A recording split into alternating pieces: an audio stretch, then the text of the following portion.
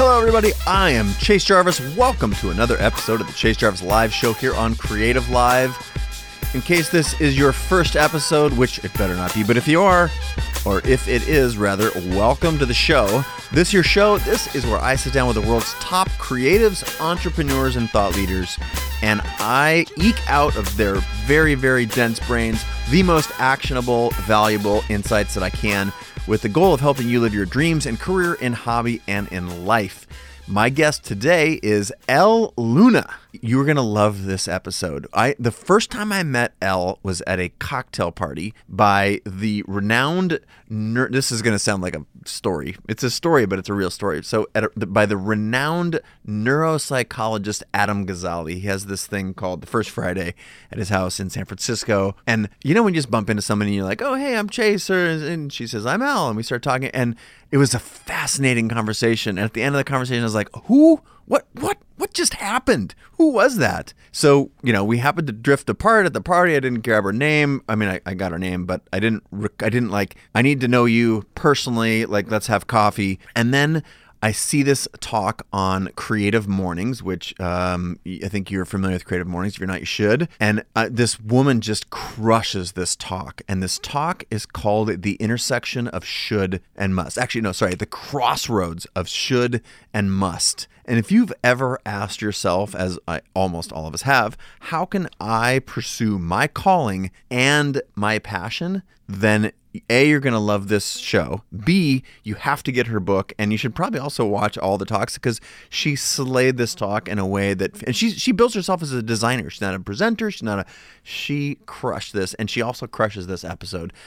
I love the title of The Crossroads of Should and Must because it so perfectly captures that tension that we all experience between the expectations, the external expectations of parents and friends and, the cultural expectations that we all have to be, quote, successful, what she calls, those are the shoulds, and the conflict between those things and the things that we know to be true for ourselves. These forces don't always have to be at odds, but so many of us, this was a problem for me for sure early in my career. This message that Elle puts out there it hit home with me because, again, this was one of the core defining moments where I realized that I needed to drop out of a career toward professional soccer and the Olympic development stuff that I was doing. I needed to bail on medical school and later dropped out of a PhD in philosophy to become a photographer. You ask 99 people on the street if that's a good idea, and 98 3/4 of them are going to say, yeah, that's a real dumb thing. But you know what? That's really where my adult, my not just career, it's like my person became whole. It sure didn't feel like a sure thing at that time, but I knew it was right. And, here I am being able to look back on those moments as pivotal. And Elle does an amazing job at helping you reconcile that in yourself with A, this show, and B, her book. We also talk about 3 categories of jobs. There's 3 categories of things to do with your professional. There's like jobs, careers, and then she has a great term for this, callings. So many of us are, again, this is along the line of what I just explicated. We're pursuing those other things. You're probably stuck in one of the first 2. That's what I'm guessing. And if you're looking to get to the 3rd, this episode will help. Accountability. I talked about that in a recent episode with Gretchen Rubin, and we go back to it in this episode with a completely different guest. Common theme here on the show. And for Elle, the key is attaching a human to it. She says, if there's someone that I love counting on me to do this thing. So it's, again, she talks a fair bit about building community around the things that you do and love, which is a powerful concept. And then another theme that comes up in this episode that I'm just finding is making its way through the show, structure. You've heard me talk about I used to not want the man to hold me down and I didn't want to have a schedule. And as soon as I put a little bit of a schedule in place, my productivity went through the roof. Elle helps us do this in a way that doesn't hinder creativity, that actually promotes it. And she talks specifically about her structure, some hacks that she does, like a kitchen timer. You're going to love the way that she makes this really simple concept very, very effective for producing your best results. So that's just a couple of hints. And without further ado, let's get into the show. But before we do, just a quick, short word from our sponsor. This episode is brought to you by Creative Live. Creative Live is the world's largest hub for online creative education. Education in photo, video, art design, music and audio, and the ability to make a living and a life in those disciplines. It's the highest quality, highly curated classes taught by the world's top experts. We're talking Pulitzer Prize winners, Oscar winners, Grammy Award winners, New York Times best-selling authors, and the best entrepreneurs of our time. Names like Richard Branson, Mark Cuban, Arianna Huffington are on the platform. And you get classes taught from guys like Tim Ferriss, Lewis Howes, Ramit Sethi. I could list 1,000 other names of the top photographers, designers, musicians, the best in class. You get it. Now, right now, if you're familiar with me and my work, you might be saying, well, wait a minute, isn't that a company that you started, Chase? Well, yes, it is. In fact, Creative Live makes this entire podcast possible, and in fact, all of my long-standing Chase Jarvis live shows. Creative Live has millions of students around the world. More than 2 billion minutes of education have been consumed on that video platform. So, that's a little bit of the sort of the what and the how behind Creative Live, but here's the why, which I think is so critical. Creative Live exists to help you live your dreams in career, hobby, and life. In short, I started Creative Live with a bunch of really committed friends because we saw a big need in the world. We wanted to help our peers and friends and folks out there in the world transition to new careers, live new dreams, take the leap, if you will, into an entirely different sort of direction where you can leave that job, maybe your job with the man, and strike out on your own. I also saw my peers in the photo and the design world needing to sort of up their skills and get ahead. And I saw friends who were happily working at great companies but wanted to pursue their hobby to a next level that, might someday parlay into a side hustle. So we built that platform. These classes at Creative Live are the most highly and authentically produced of any of the online video platforms you'll experience. The top experts. It's all shot with 4 to 8 cameras, all in HD, beautifully presented and accessible on desktop, tablet, mobile. I stand for quality, and that's what Creative Live puts out. To that end, I have also taken it upon myself to curate a handful of my very favorite classes and mix them in with some of the top performing classes on Creative Live, and I'll bake that into a landing page called creativelive.com/hustle just for you. This community listens to our podcast here. So you should go there and you should check that out as a special thank you for being a podcast listener. If you find a class that you love, either from the ones that I've curated or elsewhere on the site, and you want to buy it, during checkout, enter the code CHASER. That's my name plus an R, just CHASER. And do that during checkout and you'll get 25% off your order. I think that's awesome, and I hope you do too. So thanks very much for checking it out. Let me know what you think. Now, that's it for the sponsors. Now, let's get into the show.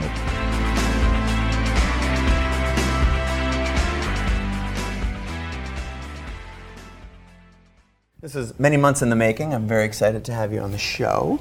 I'm thrilled to be here. We were talking before the cameras roll. We do that occasionally, I have to confess, about living in the woods. I was like, how have you been? The last time we talked, you were at the height of your book launch. You just spoke at we sat next to each other at a VIP dinner in New York, and I was just, I was full of questions, so I had to defer most of those questions till a year later.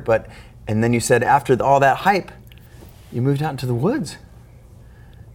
Tell me, that's amazing. I want to know about it. You were like literally, traveling around the world, speaking, sharing your book, which did so well. Congratulations. Thank Huge. you. Very inspirational to so many that I know.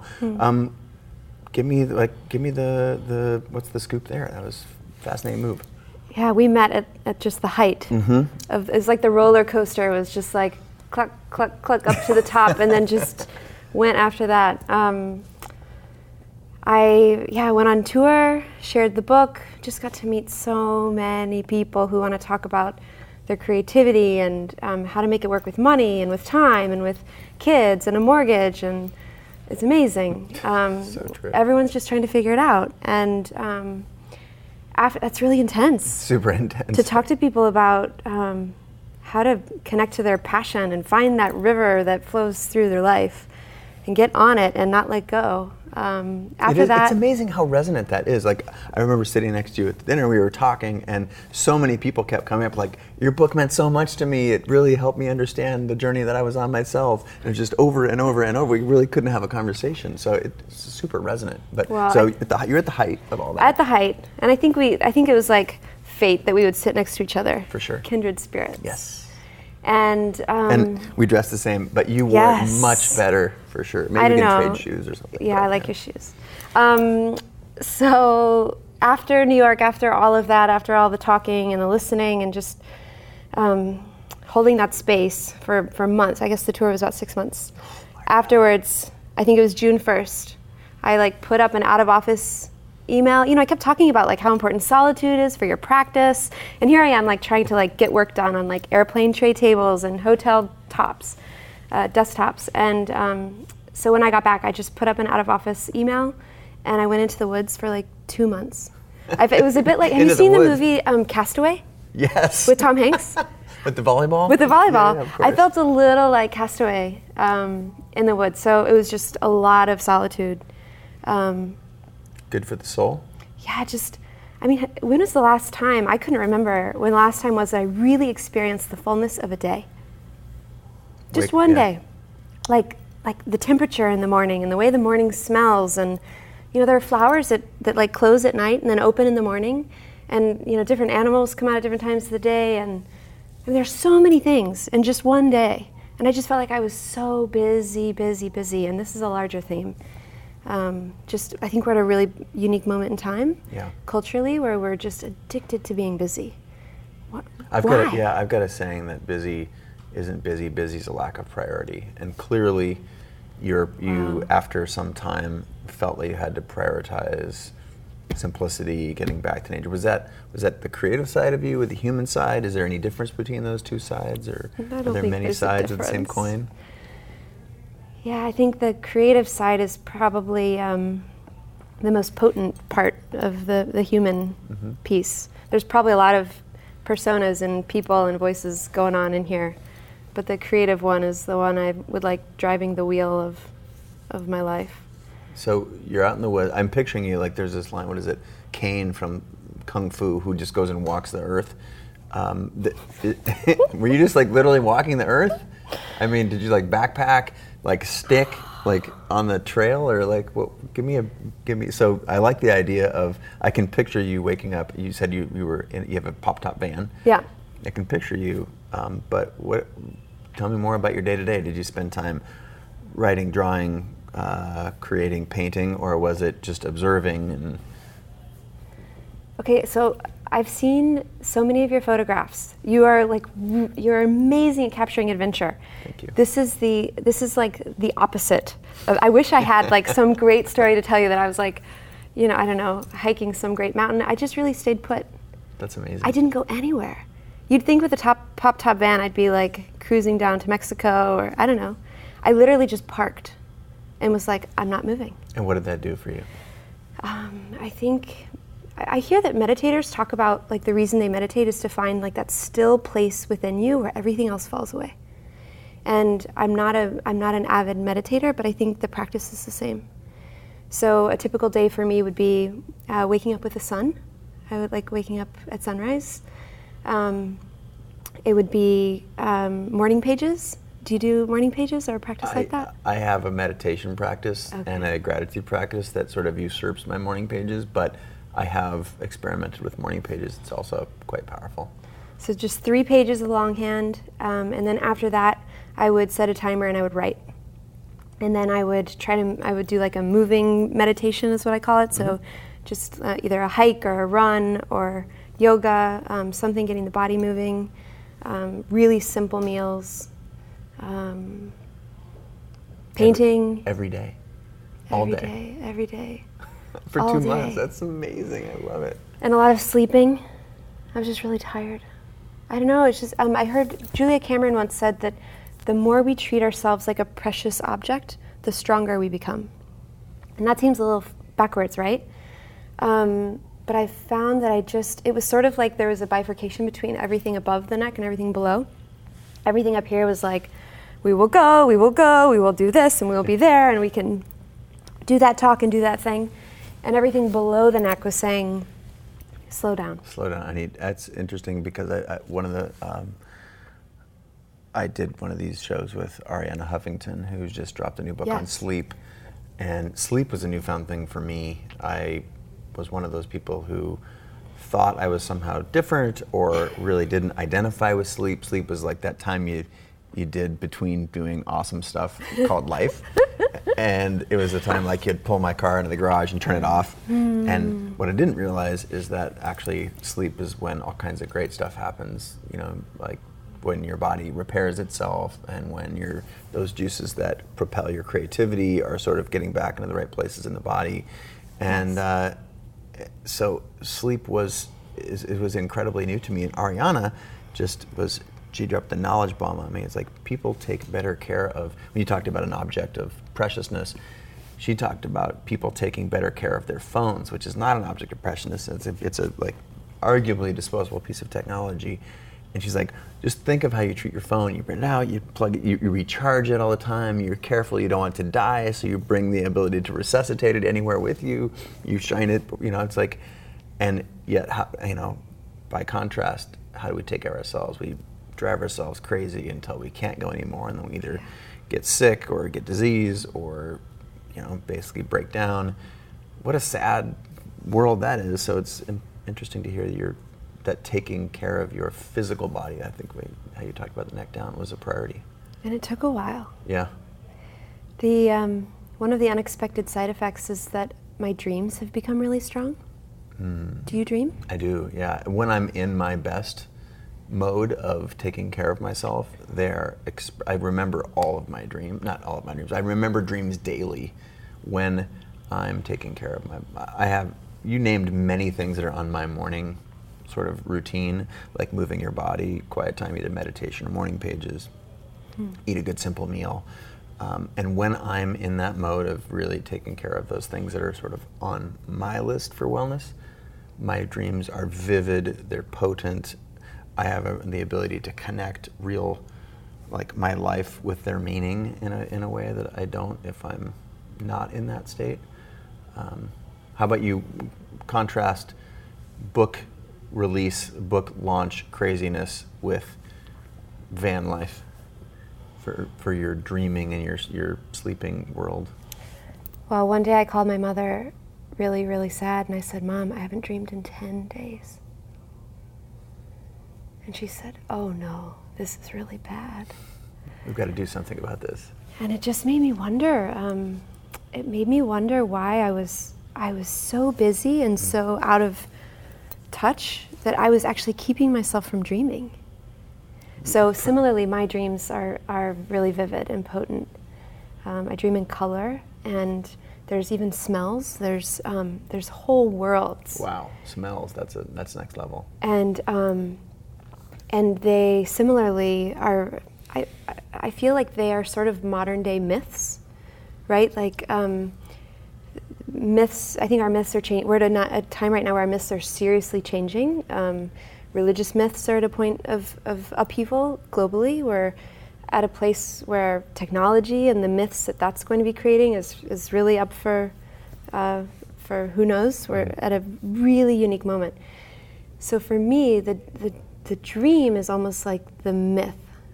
And within the dreams, like if you can relate. So what I'm working on is how do I relate like what's happening in my dream world with what's happening in my real world. So one trick I've been working on is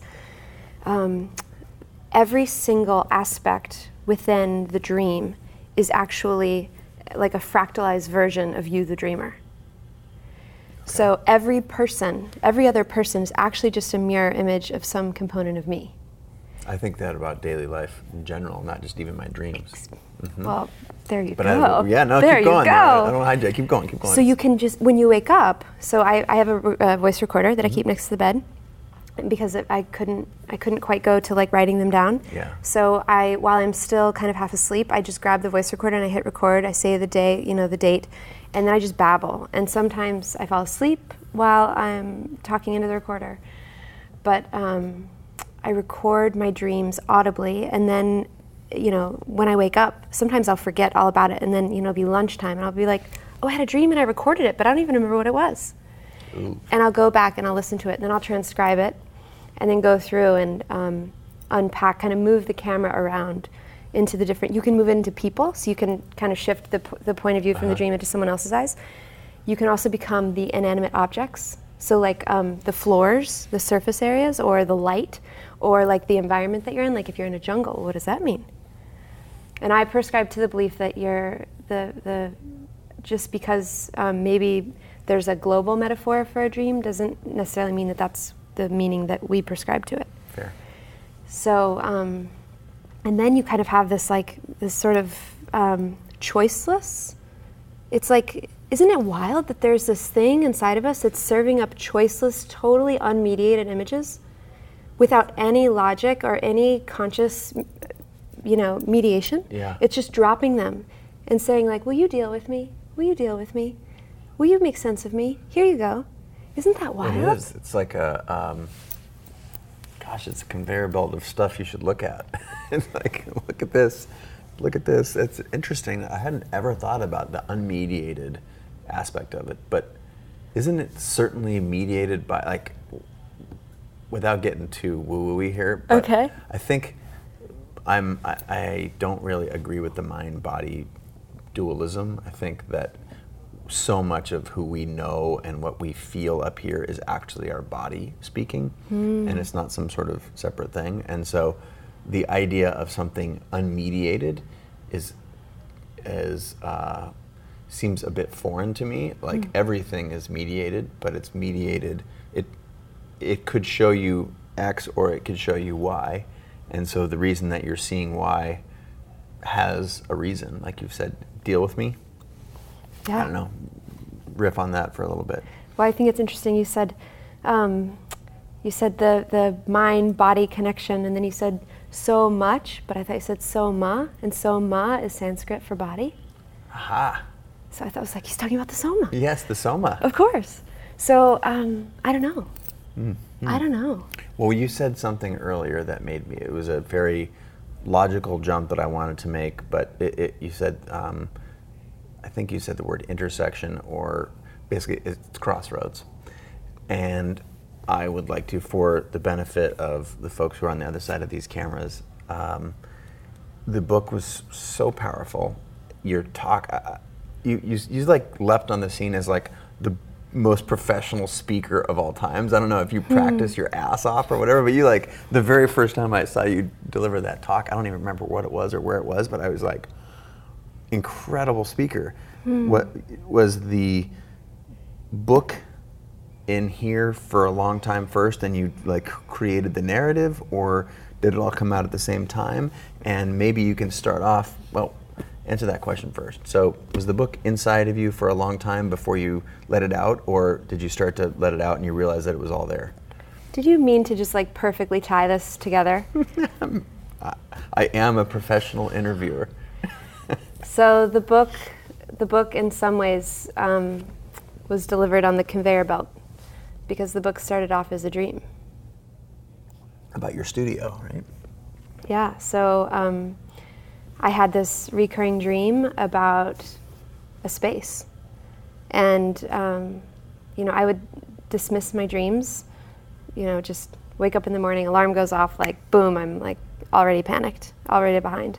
Already grabbing for your phone. Already grabbing for the phone. So dreams didn't really stand a chance with me for quite a while. And then one day I thought, I wonder if there might be greater intelligence to these images that continued to surface. And so I shared that I was having this dream over and over again with a friend, and she basically asked the question that sent me on my way in the way that really good questions do. And she said, have you ever thought about looking for this dream in real life? She was a very wise friend. Is this a sage friend of yours that uses words like soma? Totally. So in the dream, it's basically, actually has a bit of a feel of this space, just like a really big cavernous open space. And in the dream, I would walk in and it was all white. It was just the purest white. And it seemed to just almost glow. It was like an ethereal white light. And I would go and I would sit on the floor, and I would be filled with the most unbelievable sense of peace. Ooh. And I would sit there for the duration of the dream until I woke up. And that was it. That was it. So how does one go looking for this space? if you take the advice of your friend? Well, I felt really ridiculous thinking, I've had this dream, now let me, go to try to find it. At first, I thought the whole thing was silly and just dismissed it. But eventually, I just started looking on Craigslist because I knew exactly what the room looked like. I knew it intimately. And at some moment, I don't know if you ever had this experience, but have you ever had a memory that actually you haven't experienced yet? It's like a memory that you're going to have in the future. Like it's something that you know is going to happen, but it hasn't happened yet. Yeah, I think about those those are visions of a future for sure. Like I think about them. I don't think of what you described in a really interesting way, but yes, I visualize the future sometimes intentionally, and like visualization and gratitude is a practice that I have, and I have done that on occasion.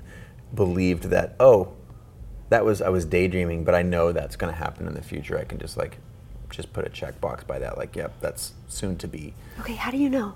Where does that come from? It's very fleeting for me, but it's like a cellular level awareness that's just like, that'll take care of itself, and then I'm sort of on to the next thing. But knowing is, I don't know, it's very intuitive. I'm a huge intuition guy, so but keep going. You're searching for your white room, and you'd seen this in your future, and you knew it was going to happen.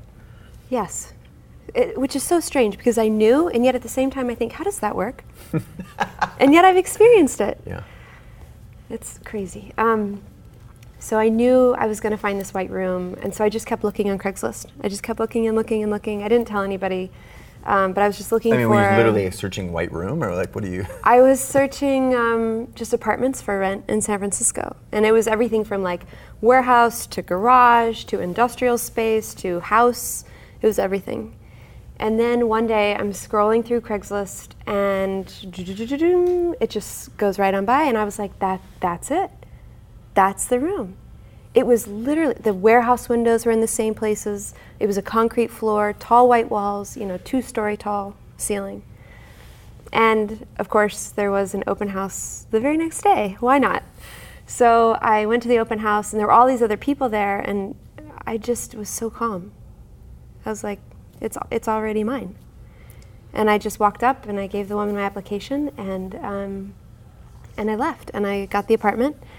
2 weeks later, I moved in, and on my very first night there, I replayed this dream, right? Because the only thing cooler than having the dream would be then to live it. Living the dream, yes. Wow. So I walk into the room and I sit down on the floor in like my appointed place. I don't know, I might have done something, cool with my hands, and I'm sitting there like waiting for just this pervasive sense of peace to wash over me. And instead of peace, I got panic, total panic. I'm thinking, what did I just do? And why am I here? And I didn't even really look at the closets that well, and I didn't look at the bathroom. And I began to panic, what have I done? And so I, just all of my kind of lizard brain things all start coming on. Now I'm up and pacing around the room. And so I just decided that I would ask the room. If the room had come to me in my dream, well, then maybe the room had some sort of an answer for me. And so I said out loud, why am I here? And as clear as day, the room said back to me, it's time to paint. Wow. Wow. I went to sleep the next morning. I got up. I had painted all the time as a little kid. I painted all through high school, all through college. But I don't know, just somewhere along the way, I stopped painting. I just started doing other things. I got busy. And so I went to the art supply store and I, rounded up the gang, got everything into the cart. I got home and I just started making with an energy that was just enormous. It was just enormous. And I think that same energy must have carried me all the way to the dinner where we met. Wow. So the story, as you told it just now, is very similar to how you've given it in many talks that I've watched online and heard from you personally. And bring in for us, if you will, the should and must components. Because listening to, the takeaway is you're listening to your inner voice. I call it intuition, and that's, I think, the strongest thing that we have as people. And we get punished when we go against it, and we thrive when we lean into it. Sometimes it's things that we can't explain. But talk to me about the should and must, because to me, that is the part that unlocked for the creatives. There are people who identify as creative, and many times people who are seeking to identify as creative, but they're stuck based on convention or societal pressure or whatever. Yeah. The people that I've talked to about your book, I've recommended it hundreds of times, and they always come back to me and say, wow, that was powerful medicine. Bring in the should and must components too. You got it. So the basic principle is that there's a crossroads every time we make a decision. Every time. Mm-hmm. And sometimes it's a little, sometimes it's big. But every time we make a decision, we get to choose between should and must. So should is all of the expectations and obligations that others put on us. So that could be at a parental level, that could be at a community level, it could be, and this is at its most insidious, when it's at a cultural level, when it's, maybe the whole planet, right? Mm-hmm. And when we choose should, and you just put your finger on it, it just feels awful, right? Like it comes back to haunt us. And I feel almost like the kinesthetic experience of should is just like, oh, you can just feel everything. It's like this heaviness, and you can feel everything like tighten and constrict. And yet we choose it. And when we choose to live large portions of our life in should, we're essentially choosing to live our life for someone or something other than ourselves. And the other option is must. Now, must is who we are. It's like who we are here. It's like what we believe. It is what we know to be true when everything else falls away. It is like that river of knowing that we get on it, and when we are aligned with it, it carries us. And it's our convictions, it's our knowings, it's our longings, which come from nowhere, our dreams are somewhere. Yep. And when we choose must, we are honoring who we are and why we're here. So, as someone who literally wrote the book, are you always able to choose must, or do you still feel trapped sometimes by convention, cultural, familial, personal, societal? Tell us about your struggles. Well, this is a great question, and this is something I haven't talked about a whole lot. And I think it's really important. When I wrote the book, I talk, part of the book is about should and part of the book is about must. And then when I went out and talked about it with people, we all, myself included, did this thing that was like, shoulds, no good, so bad. Put them in a little box, put them away. Let's focus on must. Let's just follow the must, follow the passion. Let's just go there. And what I've learned is that if we don't deal with those shoulds, they just stick around like these invisible weights connected to our body. If we don't actually bring them into awareness, they linger. So paradoxically, the more we're able to bring awareness to our shoulds, the more it catapults us into must. It's like, are you familiar with this thing called the Alexander technique? I don't know. Maybe I just don't know. I'm sure I must be familiar with it, but maybe I don't know the name, but enlighten me. There's this cool technique. It's a bodywork technique called the Alexander technique, and a friend of mine works with it, and I didn't know what it was, so I Googled it, and this little quote came up, and it said, this is like the essence of the Alexander technique, which this should be the essence, should. I just said should. Could or would be cool if it was applied to more things. Isn't that great? Yes. I love when we can catch ourselves. Nice moves. I was about to put the Alexander technique on all of humanity. Basically, it says that when we stop doing the wrong thing, the right thing does itself. Go Alexander technique. Yeah, that's powerful too. So, isn't that amazing? Yeah, that is, say it one more time. When you stop doing the wrong thing, the right thing will do itself. It's sort of effortless to what I immediately went to. This is a weird connection, but I'm going to say it because we're going there. That you don't actually have to breathe in. By literally breathing out, it is the body has a vacuum there. You breathe out. There's no effort. Like you're not going to capture air. You breathe out. That's your diaphragm constricting, And then the relaxation automatically, when you relax, that is when you fill your lungs with air. Yes. It makes me think of like the cycles of the moon and how like you're most guaranteed to get light when you're most in the darkness. Wow. Right? I hadn't thought about that either. So the more you stop doing should, must has no other option but to happen. Can we write the next book together? Yes. I think this is it. Yes. Well, speaking of the next book, we have to go back to should and must, but it's true that you already have one underway or almost completed. Complete? Yes. It's completed? It's a collaborative book with a friend of mine, and it's complete.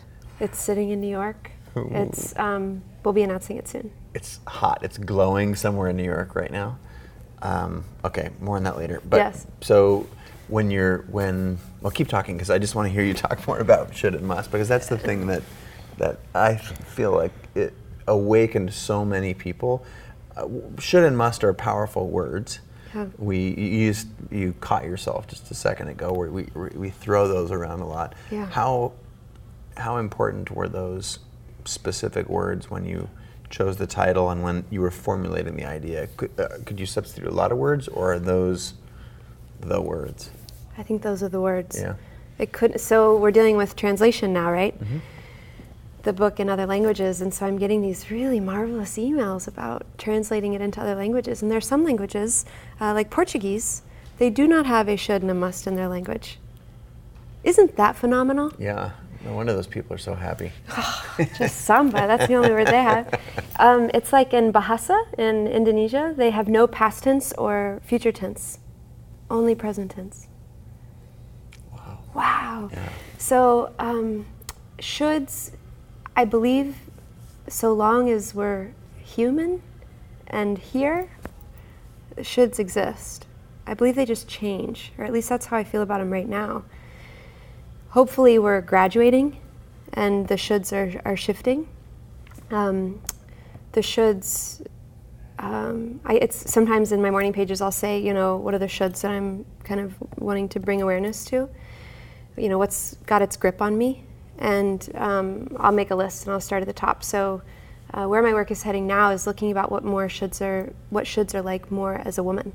Now, whether you're a woman or a man, whether you're Latino, African American, we all have shoulds that keep us confined to these roles that we have inherited through thousands of years of other people living. And so I'll give you an example of one that I'm thinking about right now. So a should right now is you should never age. So advertising, mass media culture, as a woman, has got a lot to say about keeping me like maybe 20 years old and like a size 2 forever.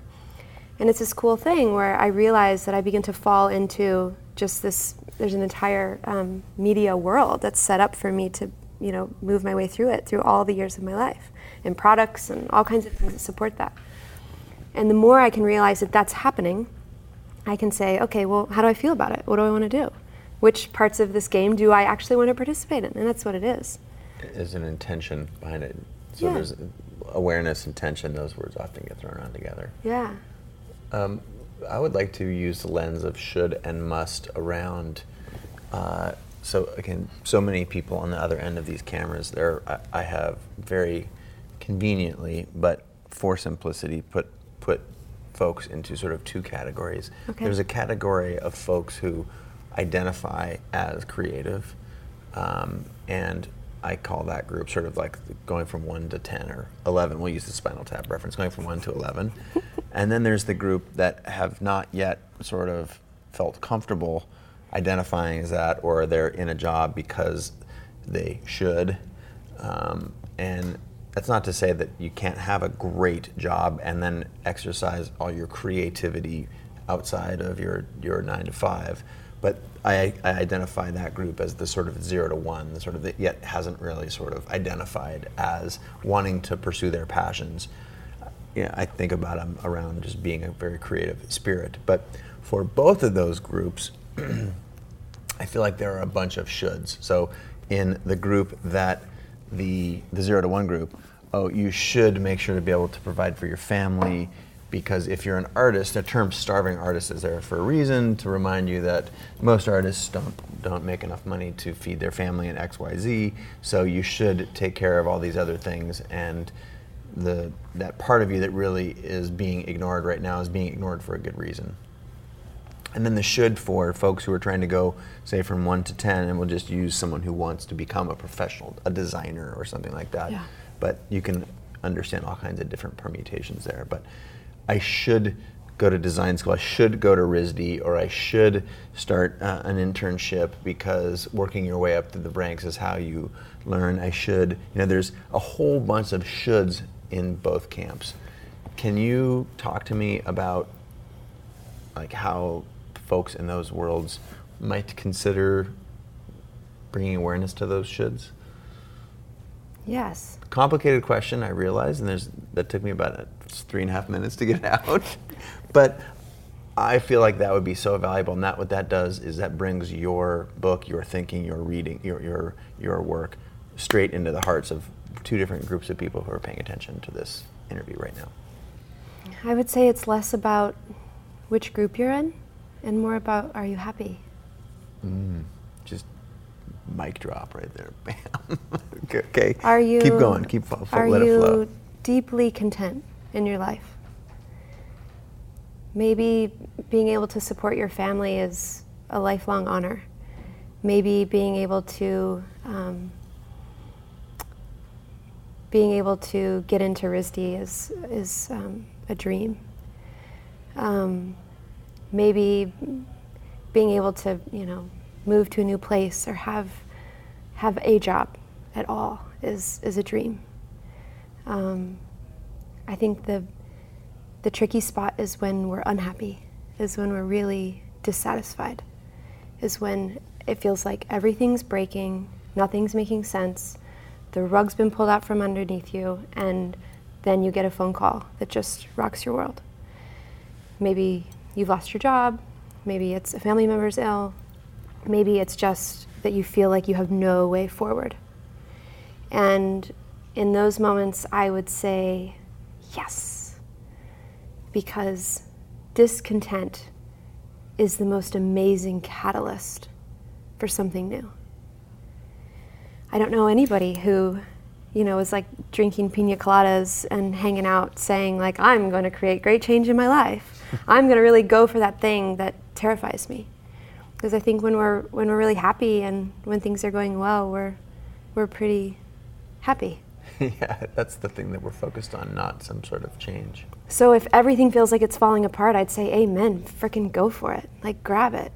See where it's going to take you. It's like Leonard Cohen said, the cracks let the light in, right? Like, or in painting, like sometimes if I get really stuck with a piece and I have no idea what to do next, so I really dislike this like dark forest green color. Now, there's a lot of theories that say if you dislike a color, then you should use that. Joseph Albers says, when you dislike a color, you ought to use that color because it just means you don't understand it yet. And so I took this advice, and when I had a piece, I didn't really know what to do with it. I had no way forward. I took a color I knew I disliked, and I just splattered it all over the piece. I was like, well, at least I have something to do tomorrow, right? Just like clean up that. So any way that you can find a look at a situation and say, how do I just flip this on its head? Or how do I, it's like, when you think you're falling, dive. How do you change the narrative of your life if you're in a moment where everything's falling apart? Maybe this is a moment that had to happen. Am I answering your question? Yeah, it's beautiful. It's like poetry spilling out all over the place. Can you keep talking? Sure. I guess it's just how to just step into it. If you feel shame, if you feel anger, if you feel trapped, if you feel step into it and move into it. Because on the other side of all of that fear, on the other side of all of that stuckness, if you keep going and you keep going and you keep going and you just stay with it, is freedom, I think.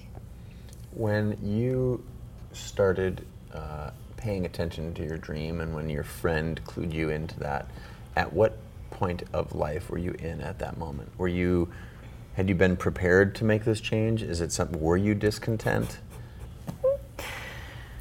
I was working a really demanding job. I was the design lead at Mailbox, and we were building a revolutionary new product that was going to revolutionize email for the iPhone. And I was a part of this team that wanted to take an idea from, a Post-it note all the way through to something in the App Store. And from the outside, I had a great job. I was able to pay my rent in San Francisco. I was able to be a part of an incredible world-class team. I was building brands and doing a lot of things that I had been trained to do and I felt really good at. And yet something inside was just really missing. And I think that's a hard moment when you sort of feel like you got everything that you asked for. And you're there. And you're twiddling your thumbs. Yeah, totally. And it was around this time that I came across this idea of that there's different modes of work. Stefan Sagmeister calls them, you can have jobs, you can have careers, and you can have callings. And it really set up this idea for me that how I thought about money and what I did, I could design that.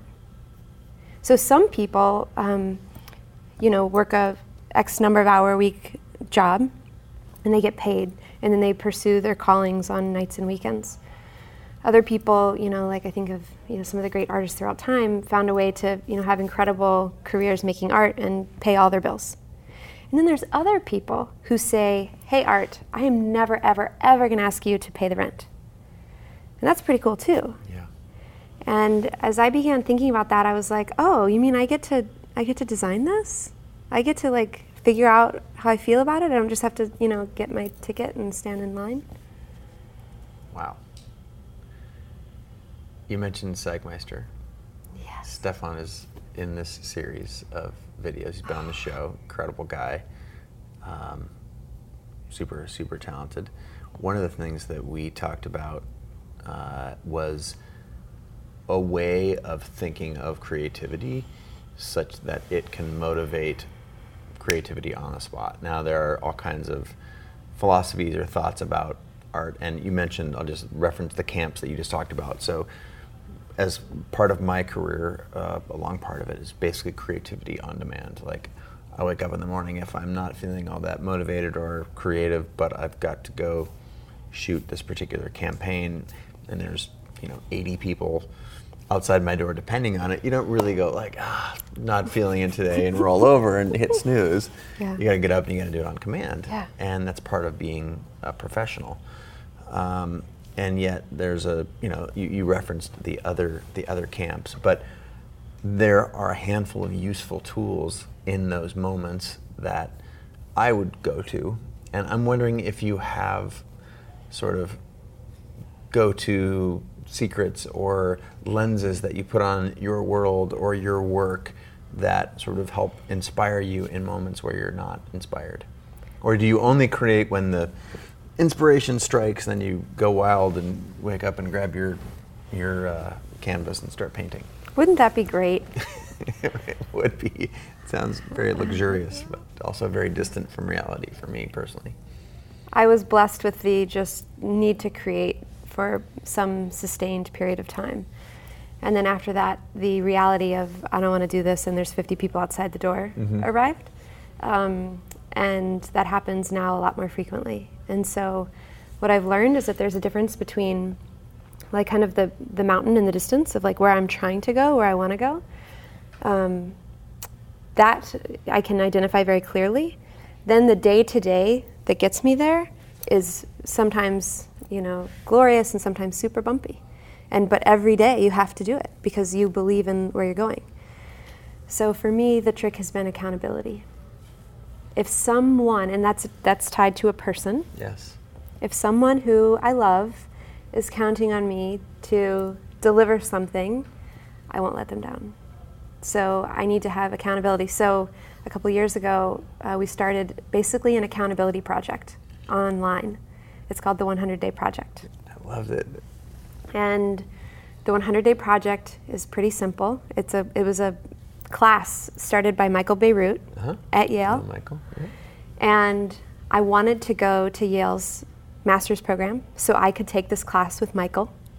And I ended up not going to Yale. And years later, I was in the middle of Mexico with friends, and it just dawned on me, I was walking down this like little street in San Miguel de Allende, I don't have to go to Yale to do the class.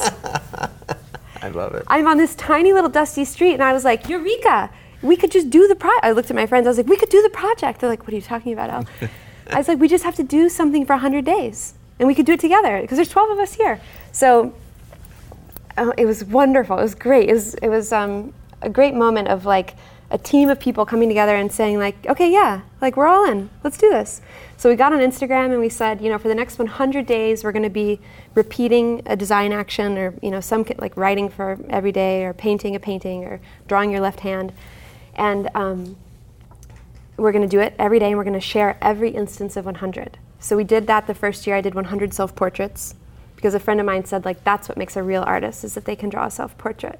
Wow. So I was like, ooh, I bit that bullet. And then last year I did 100 days of drawing my dreams. And then this year I'm doing 100 days of future memories.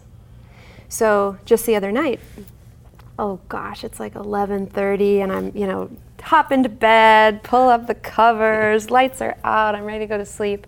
And I'm so tired, and I was like, oh, I forgot my post. I didn't do it yet. And I thought of all these people, I don't know, who are counting on me to do a post, just one post every day for 100 days. And so I got out of bed and I went and I did it. Now, if those people hadn't been there, I would have been so asleep. If the 150,000 people on Instagram weren't there, you'd have been like... So accountability and putting things on a schedule. I have like a physical planner. I'm old school, and everything goes on the planner. And there's check boxes, and everything has to be checked. So there's a lot of structure. And sometimes I find I use a kitchen timer from IKEA, like a tiny little IKEA kitchen timer with a loud buzzer, and I set it in 17-minute increments. I don't know why 17. Wow. And when I do something, I'm not allowed to like leave the canvas or move from the chair or get up from the table for 17 minutes. Can you say how you thought of 17? I don't know. Came to you? I don't know. I just that's what I'm working with. 17. It's if it was 20, I think I'd kind of know what 20 minutes feels like, and if it was 5, but 17 is sort of an odd number. Definitely. I don't know. It's a prime number. Oh, interesting.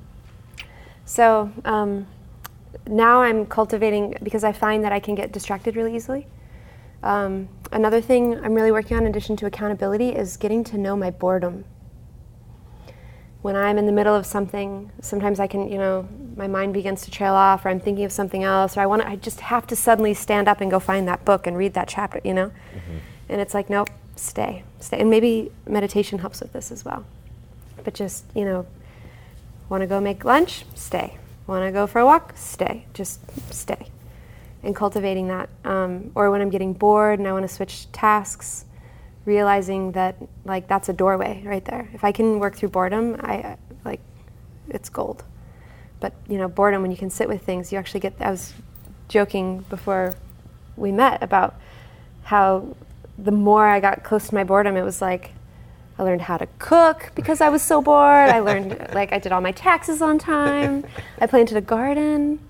All these things, incredible creative output comes from this moment where you are ready to just bolt. Like, I'm going to do something instead of nothing. Right. So, let's talk a little bit more about structure, because I believe, and early in my career of making, I looked at schedules and constraints and as the man trying to keep me down. Like, no, I had the courage, the balls to step away from all the shit that everybody else wanted me to do, and now I'm free. I'm going to, whatever I want to do, and no schedule. And I actually kept that up for a painfully long time.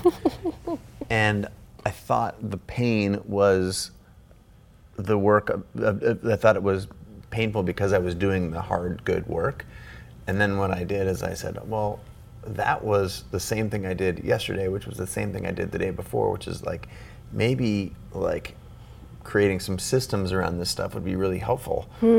And I started with the mentality of creating some systems, and whether that was a daily habit or storing things in the same way on my computer or whatever banal task, I just basically started using frameworks and systems.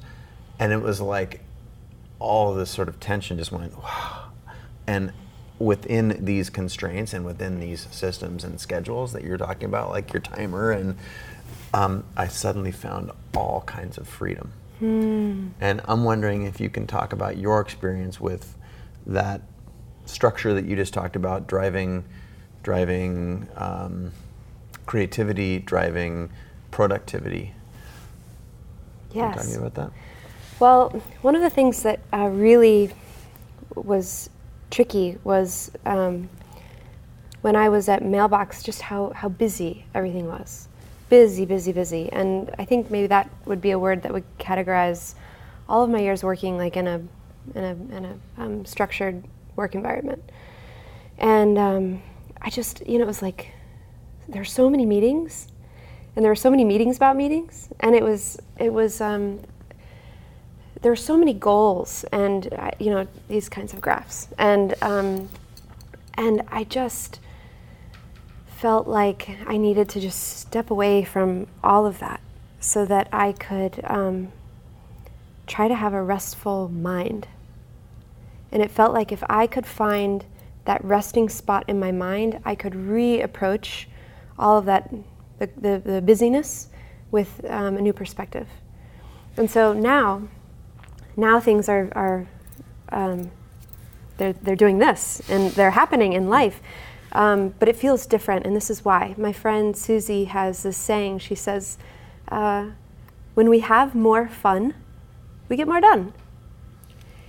And I just loved that when she said it. And it was like, how can I make sure that throughout the day I'm like eating well, I'm checking off all the boxes, that I'm getting all my accountabilities finished, that I'm able to move my body, that I'm able to meditate or have some sort of private, more solitude practice, that I'm able to go to sleep early and have great dreams.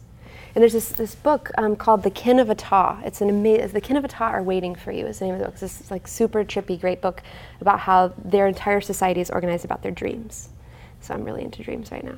Can you break those down into words for me? The kin of Ata. The kin of as in Ata. Like the those of us who are are kin of Ata, A-T-T-A-H. A-T-A. A-T-A. The Kin of Ata Are Waiting for You.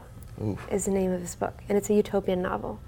It's beautiful, and in it, someone from our time goes to Ata and meets the kin, and there's this scene where he says, "How much do I work?"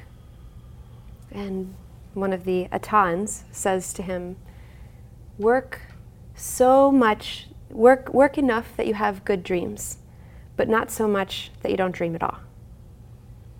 And that really rocked me, because you want to work enough where your mind is healthy, where your body is moving, where you're participating, you're invigorated, but not enough where you're collapsing. And I think that was the thing about not dreaming for 10 days. When I didn't dream for 10 days, I was like, I'm overworking. I don't even have space to dream. I'm so busy.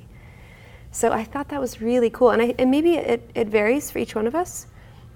And as we get more settled into like a workflow and a schedule, I think like keep checking in like from here down, like how's it feeling? How's this feeling? Like, do I need to switch it up? Maybe I need to go swim on my lunch break, or maybe I need to make sure I get like yoga in at least once a month or once a week or whatever it might be. I think know thyself is such a powerful statement, and it has been a recurring theme in this show and in my life, especially in the last year or two. I feel like I'm reasonably self-aware, and just this concept of knowing thyself just continues to smash me in the face like every other day for really some unapparent but clearly apparent reason.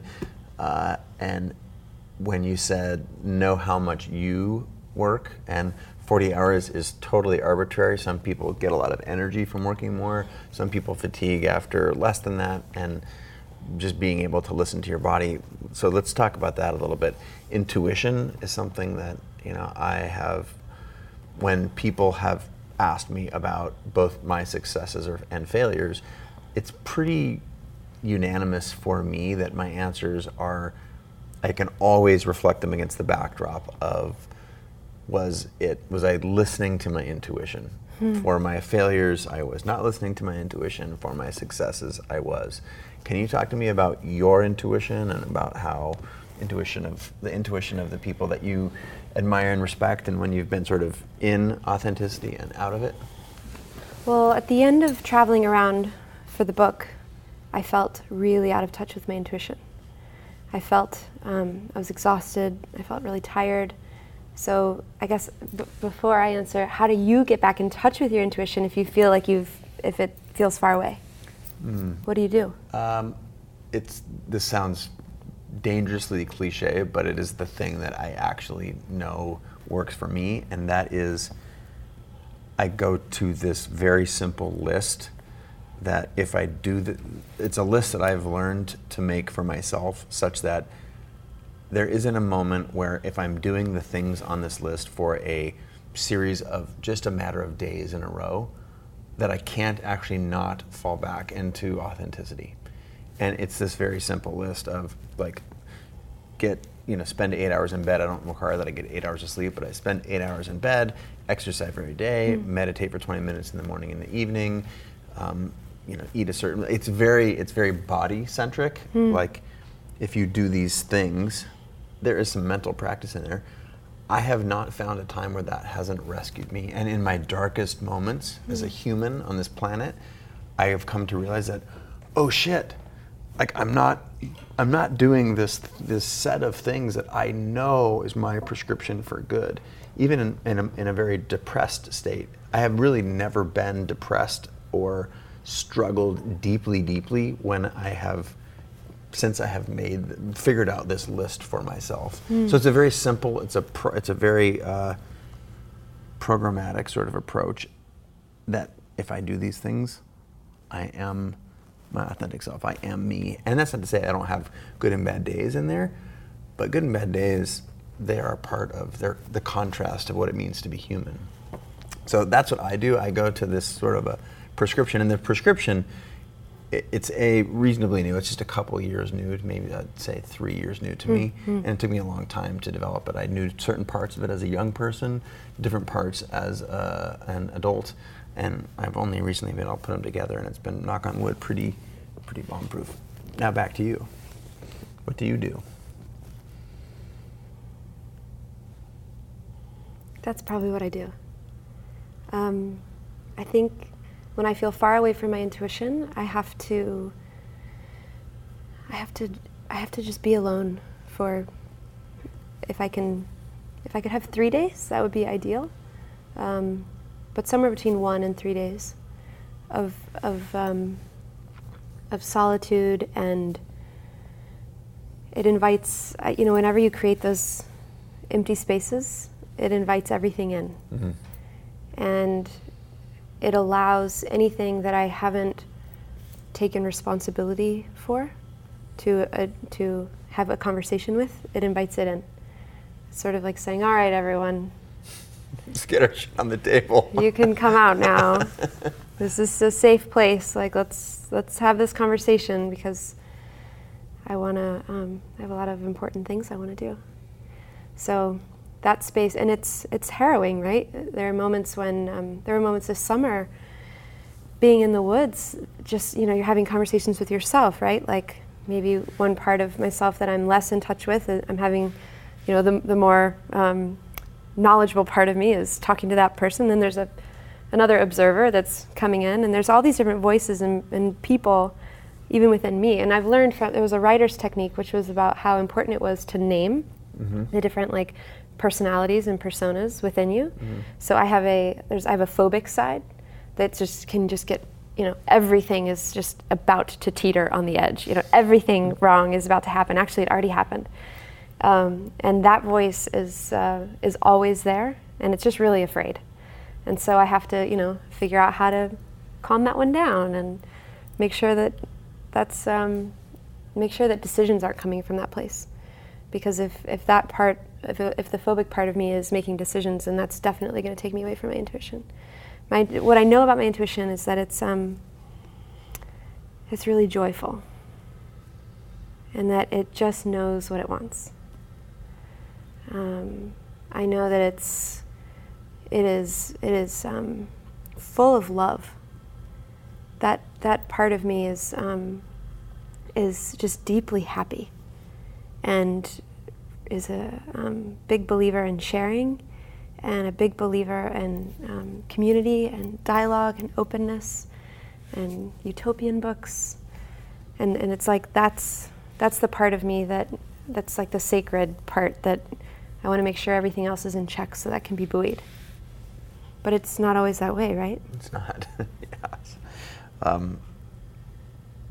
You mentioned books many times, so maybe let's call this a speed round. Like let's talk about a couple things that you love, or a couple things that you could recommend or help some folks that are like. Sometimes I find that when we have heady conversations about very sort of dynamic and very personal things, that some people who are listening or watching might be able to get in touch with you with those. And on the flip side of that same coin, what are some books that you love? What are some movies, or what are some things that you like to do that, if you could prescribe them to someone who's listening, what were some of those things would be? Do you have some favorites?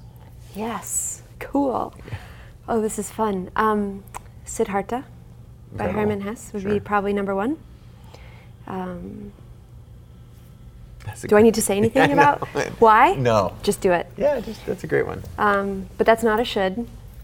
That's an offering. Yeah. Ursula Le Guin, she is amazing. I would say The Wizard of Earthsea is a fairly easy read. I almost think that should be a foundational book for all people. Wow, that's a pretty ringing endorsement. Foundational book for humans. I think that would be a great 9th grade mandatory reading in like public schools. Children's books are phenomenal. The Little Prince is a favorite. Another favorite is Frederick, the Field Mouse. Yeah. Let's see, what else? I would say there's a great book called The Power of Myth. It's conversations between Bill Moyers and Joseph Campbell. So, yeah. Joseph Campbell really, really got it. I would say there's a whole other category of books around if you're feeling stuck, or if you're feeling this sort of grumblings in your life. I would say dive into the Enneagram. Do you know what the Enneagram is? Of course. Do you know your number? I don't know it by heart, but I have myself and my executive team here. I've done it, and we all sort of go back and do it every once in a while. But I'm not into it enough to memorize my numbers. It's so cool. It is super cool. So there's 9 numbers, and they represent the 9 different personality typologies, and it's the basis. I didn't know this. It's the basis for Myers-Briggs. Yeah, I didn't. I just had experienced it as different from Myers-Briggs and seemingly more powerful and effective because. Myers-Briggs, I'm an ENFJ, or I'm not that, but that's a thing that some people might be. And I can read my Enneagram and go, wow. Nailed it. Nailed it. Scary. So it's basically a personality test that it's sometimes fun to do and sometimes not so fun. My wife Kate is really good at that. My wife Kate actually also, she once a year does somewhere between a 5 and a 7 day no talking retreat, like a Zen retreat. And she talks very clearly and fluidly about all of the things that come up for you when you are not, like when you don't talk to anyone for 9 days. Anyway, Enneagram. Wow. I like it. So Enneagram. You think awareness, like self-awareness, yes. Know thyself. The wisdom of the Enneagram is a great one. The Enneagram in Love and Work, so you can basically look at your Enneagram number and then look at another person's Enneagram number, whether it's a romantic relationship or a co-working relationship, and you can figure out how those numbers are going to interact, which is very cool. Oh my gosh. Any other stuck? I like when you said if you're stuck. The War of Art. Pressfield. The War of Art is terrific. I was making sure I didn't flip those. The Art of War, because there's a different book. Yes, Jessica Hagee. Yeah, and Jessica Hagee too. Yeah. And Jessica and Michael and all those guys are New York design Illuminati. Got it. Let's see. If you're feeling stuck, Steal Like an Artist Austin Kleon. Love Austin. He's amazing. In the series as well. He'll get you unstuck really fast. He's so good. I would just say if you're feeling stuck, like just take 10 minutes every day to do something that sounds fun. Something that like the little kid in you wants to do. That is one of the things that's on my list, my daily survival list, is play or make. And play can be like literally goof off and do something wacky, or sit down with the intention of actually making a thing, and whether that thing is a picture or a drawing or whatever. Those two things, it's not an accident that I put those things together. Yes. You said the word joy so many times, I loved it. Those things both bring me joy, being a knucklehead and goofing off and making stuff. It's really fun to make stuff if you tell yourself before you start that no one is going to see this, that you're going to throw this away, or it's just going to go in that drawer. So you might as well just have fun. Okay, so a whole bunch of books there, a whole bunch of ways for help getting unstuck. Are there any other recommendations that you'd like to make? Any other recommendations? About anything. Literally, anything. About anything? Yes. That's the kind of show this can be. Wow. This isn't on TV because I wanted to be able to have it be whatever we wanted it to be, not what some other, DJ Khaled says, they don't want us to win. Wow, If you could recommend something. I would just say food. Wow, my head's exploding. Sorry. I would just say. I'm just whatever you want. I feel this is me. Sure. For years, I was craving nature. I was just craving it. I just felt I was just here, like on this glass screen, and there was just something about nature that was really calling to me. And I would share that with friends, and they would say, "Me too, me too." So I would put anything on that list, just go for a road trip, or go camping in your backyard, or open up all the windows of your house, even if it's freezing. Turn off the heat, open up all the windows, and just know what it's like to be chilly in your house and wake up in the cold and smell the morning. I like having bare feet on earth. Oh. That's a good feeling. Wow, yeah, go swimming naked. Just go feel the sun. Just, I don't know, there's just something. I love it. I would like to, before I ask you if you have any last words, I would like to have there two sort of other speed round things that I haven't got to. Okay. One is, what is something that people most likely don't know about you that if they knew they would be surprised? Well, probably my first big must crossroads. The first big one. I got to the crossroads, and on one side it said, "You must be an artist." And on the other side it said, "But you should go to law school." And I sat there looking at that, and I thought, I really should go to law school. And so I applied to 9 law schools. Really trying to get in with that intention. And if I had gotten into one of them, I would have gone, because I come from a long line of a really talented lineage of attorneys. And so I applied to all of them. And I think in my admissions essays, I must have just said in glaring all caps, bold, italic, "Please don't accept me, please, please, please. My life will be so much better." And I got rejected from all 9, which at the time felt like just my, oh my gosh, I've failed the family. And looking back, I see it as a huge gift from the universe. Huge. I would have gone. I wouldn't be here. That's for sure. So that is probably something that people don't know about me, is that I genuinely tried to be a lawyer. Wow. Yeah, I don't even like small print. Or the backs of documents. No. Can I confess something? Yes. I did the same thing with medical school. No. Except I went so far as doing the interviews and then freaked out. This is so real, because I was basically pretending to do everything that everybody else wanted me to do. I was like, oh, if you're hardworking and reasonably smart, and you should be a doctor or a lawyer. Yeah. And so I was like, okay, because that's what I do. I don't want, that's this societal pressure that I was talking about earlier. And I got to the point where I was like, okay, great, I'm gonna sign up for the next X years of my life. Interestingly, I was on a podcast a couple of days ago, that some physicians had reached out. This guy is, I forget that, gosh, what's the name of the podcast? Do you remember? I forget now. The something physician. Anyway, like I was therapy guy, like because I decided not to do it, and there's so many physicians who go into it for the wrong reasons. I got this close and was freaked out, ran the other way to pursue my calling of becoming a photographer. And wow, those are like secrets for both of us, sort of, you know. Okay, so I think we've just come up with another a book, a collaboration, another insight for how people can get unstuck, how they can follow their intuition. Okay. Are you familiar with the scientist David Eagleman? No. He studies the brain, and he's just really a smart dude. And he has this trick that he talks about where he says if you have a coin, so law school on one side, okay, artist on the other, photographer on one side, medical school on the other, and you flip it. And when you get it, so you choose one, right? And then you look at the result. And however you feel about that result that's come up actually shows like your true, more like intuitive if you're like, tug. Oh, damn. Or, yeah. I didn't get the artist side. And that's what happened to you in your interviews. Yes, it was. Right? And I freaked out for sure. Well, that's narrowly averted. So people, that's a great thing people don't know about you. I liked your answer for that.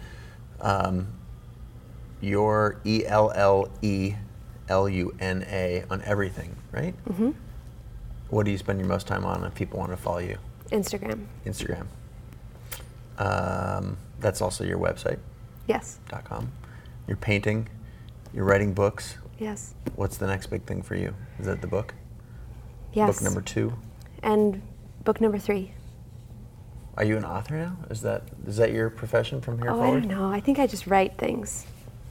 I write, I paint, I make a mess. Are we all hyphens? Are we all many things now? I hope so. It's more fun.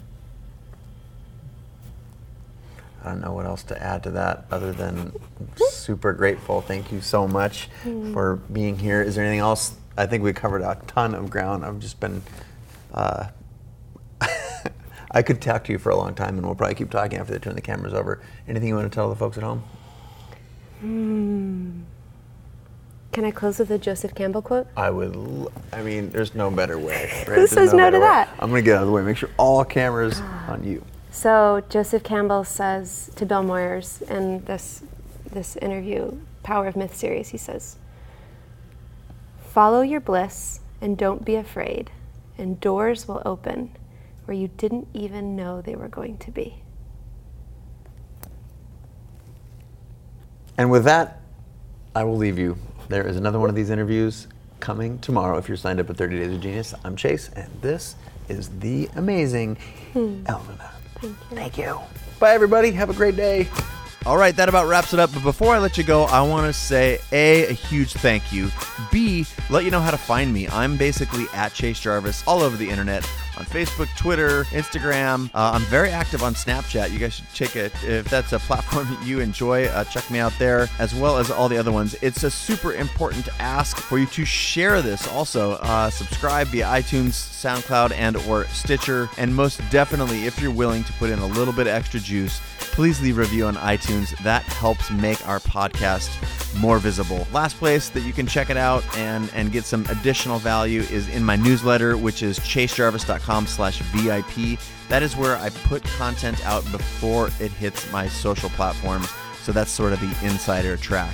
Leave comments all over the internet for me. I will track them down and respond as best I can. And again, huge thank you for listening to the podcast. And I'm looking forward to the next episode already. I hope you'll join me next time.